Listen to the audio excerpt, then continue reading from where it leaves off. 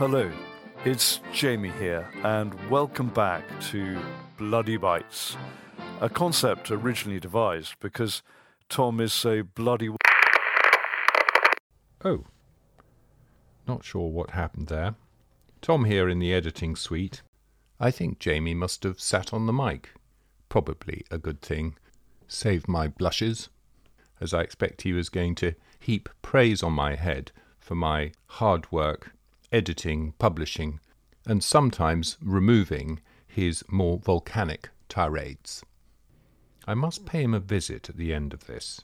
Meanwhile, on with the show.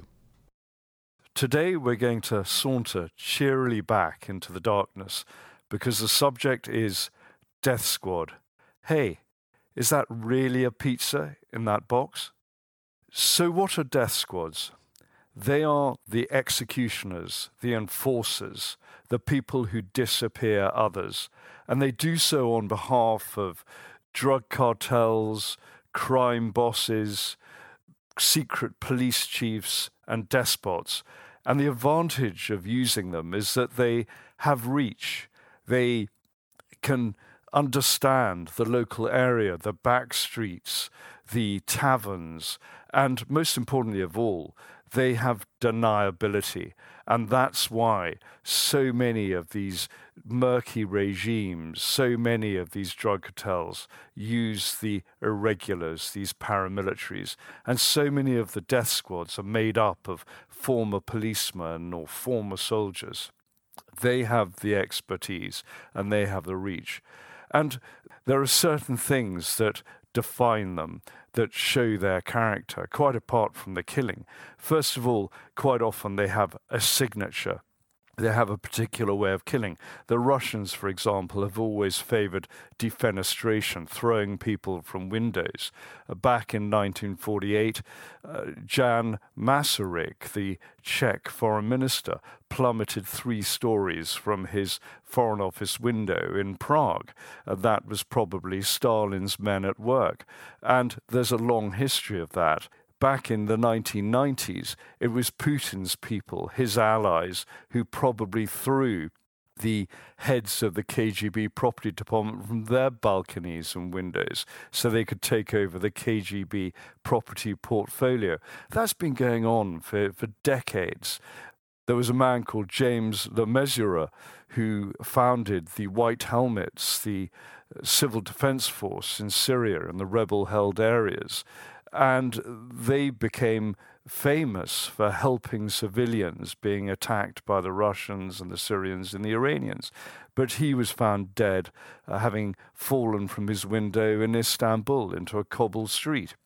Who knows whether that was murder? But it certainly has the hallmarks of the Russians. So that's the signature element. Then, of course, there's the fact that death squads often change allegiance. In Bolivia, in the 1970s, there was a German Nazi called Joachim Fiebelkorn, and he ran this bunch of mercenaries called the Fiancés of Death, and they worked for drug lords, killing others, snatching rivals, disappearing people. But come 1980, they ended up being employed by the Bolivian government, the generals who wanted to take over the narco business. And they simply changed their name to the Special Commando Group because guess what?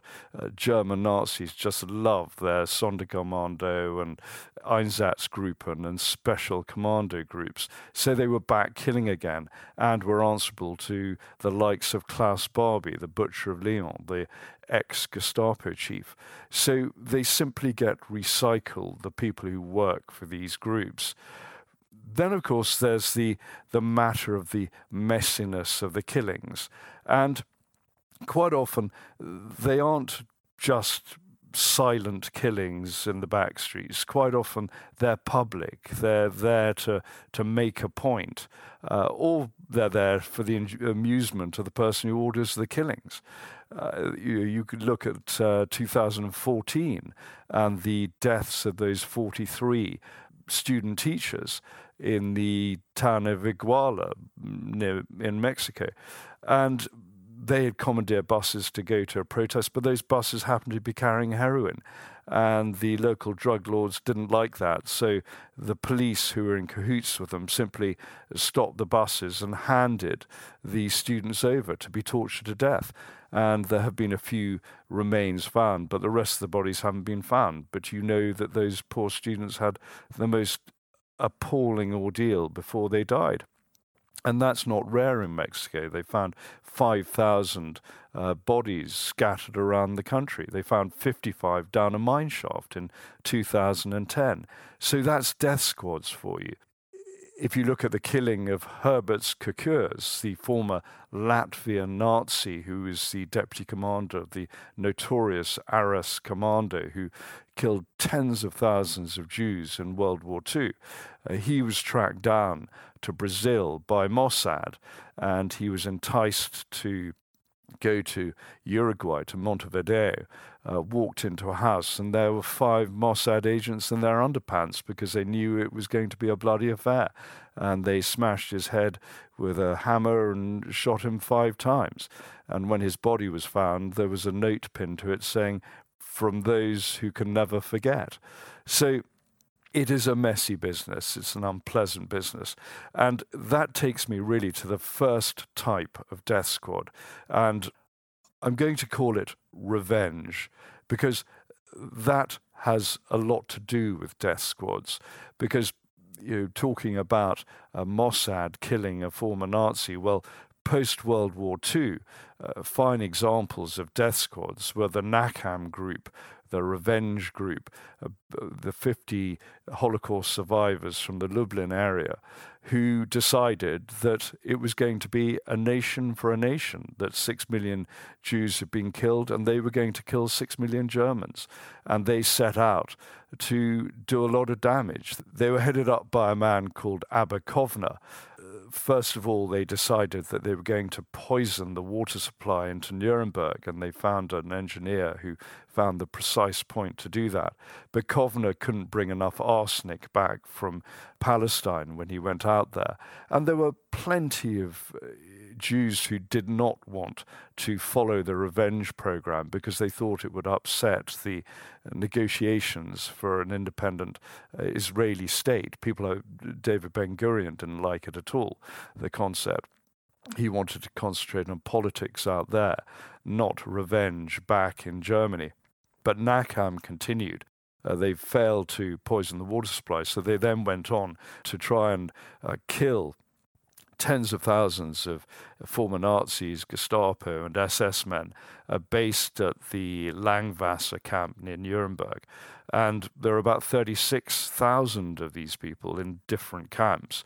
So what Nakam did, they got their operatives into the bakery and started poisoning the loaves with arsenic. But they didn't really put enough arsenic on, and 2,000 former Nazis or Nazis who were held in the camps fell ill. 200 were hospitalized, but no one is believed to have died. There were all sorts of plans at the time. There was a Jewish survivor of the Holocaust called Tulia Friedman, who set up the Vienna Historical Archive. But he planned to blow up a camp in Austria, but he was worried about killing American and British servicemen who were guarding the camp, and it probably wouldn't have been practical anyway. I mean, when Nakam wanted to poison the men at the Langwasser camp near Nuremberg, they decided to put arsenic into all the black loaves of bread because they knew that the Germans would be eating that, whereas the Allied and guards would be eating white bread. So that's how they separated the two. So there was always this problem. And then there was the ad hoc groups from units such as the Jewish Brigade, who were based at Tarvisio in northern Italy after the war. And men from that brigade went out on their own or in pairs and started killing SS people they could find. There were 3 men who went out with a truck, and they were breaking their necks and strangling former SS soldiers and officers. It's believed that about 500 Germans might have been killed in that manner. So that's revenge. Then, of course, there's the second group, and I'd call that security. And a good example of that is the IRA Nutting Squad. That was the unofficial title for what was officially known as the Internal Security Unit, the ISU. And it just shows how so many of these paramilitaries disguise, camouflage their bestial blue-collar psychopathy with sort of official terms and military terms. They talked about courts martial and discipline and internal discipline. But in fact, they were just paramilitary thugs playing judge, jury, and executioner. And they'd take people down to a terraced house in Dundalk. There's a great description by the IRA man who was eventually killed by the IRA called Eamon Collins, who gave information to the British. And he described the smell in the house of fear and sweat and terror. And this is where people were electrocuted, beaten to death, half drowned, shot. And there were examples of IRA men killing others with agricultural hoes, cutting their heads off. But not to be outdone, there were members of the Ulster Volunteer Force who stabbed people to death. One stabbed a Catholic to death and cut the breasts of the man's Protestant girlfriend in a country lane. It's just terrible people. And all you have to do is look at the dead eyes of people like Martin McGuinness to know the kind of killers one is dealing with. But again, that was a type of death squad. And it was such a murky, fragmented, treacherous world. You get people like Freddie Scapitici, who was apparently, purportedly, Agent Stakeknife, working for British intelligence, who, again, allegedly was involved in the murder of up to 40 people. So these sort of undercurrents, these allegiances are so difficult to pin down, and they're so fluid. They can change so often. And then the third group, I suppose, the third type of death squad, I would call oppression, because they've been used to really clean the streets, to enforce the rule of a dictator or a president or a despot over the years. You look at President Duterte of the Philippines, when he was mayor of Davao in the Philippines for, I think, over 20 years, he basically gave a license for paramilitary groups, for the Davao Death Squad, the DDS, to go out and murder street kids and drug dealers and criminals on the basis that if you did wrong, you were a licensed target, really. People were paid between $100 and $1,000 to go on motorbikes and kill people in public places with knives or clubs or with guns. It was pretty ruthless, and over 1,000 people died in Davao, and similar groups sprung up in towns and cities across the Philippines. And now, as president of the Philippines, it's believed that 6,000 minimum have been killed by death squads, and maybe up to 30,000. But no investigators have been allowed in, so it's very difficult to tell. In 1973 in Chile, when Pinochet took over, there was a group that went around by Puma helicopter, run by General Stark, who went around killing political prisoners out in the provinces because Pinochet thought that the provincial military governors and officers weren't strong enough against political dissent. So his team went out to kill people.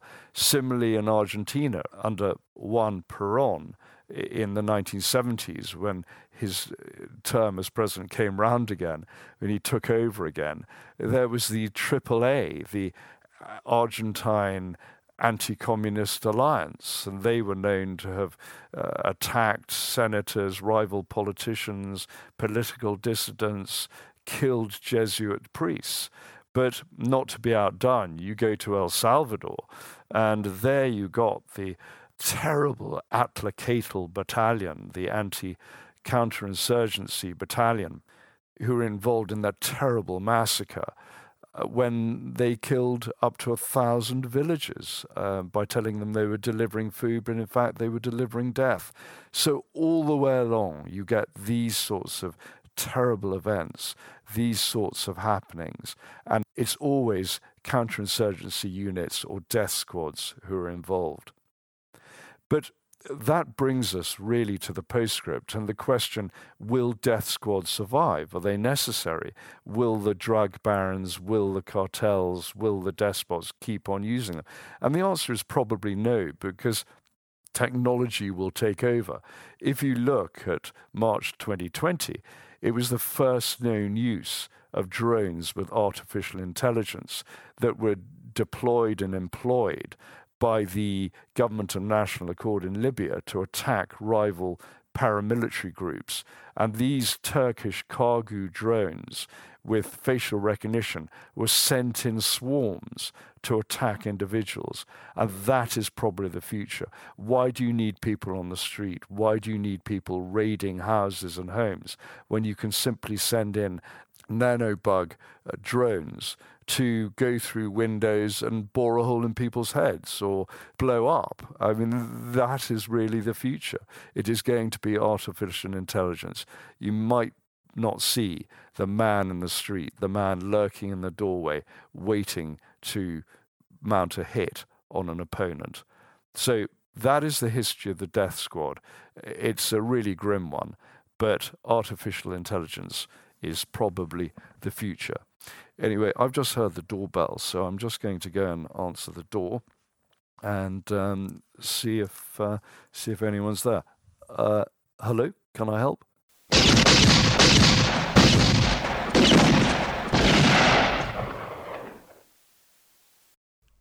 So it goes.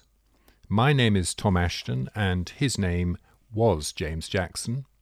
However, I should be able to resurrect him in time for our next episode, which is on camouflage and will be published on the 1st of March. Thank you, and I hope you have better luck than Jamie.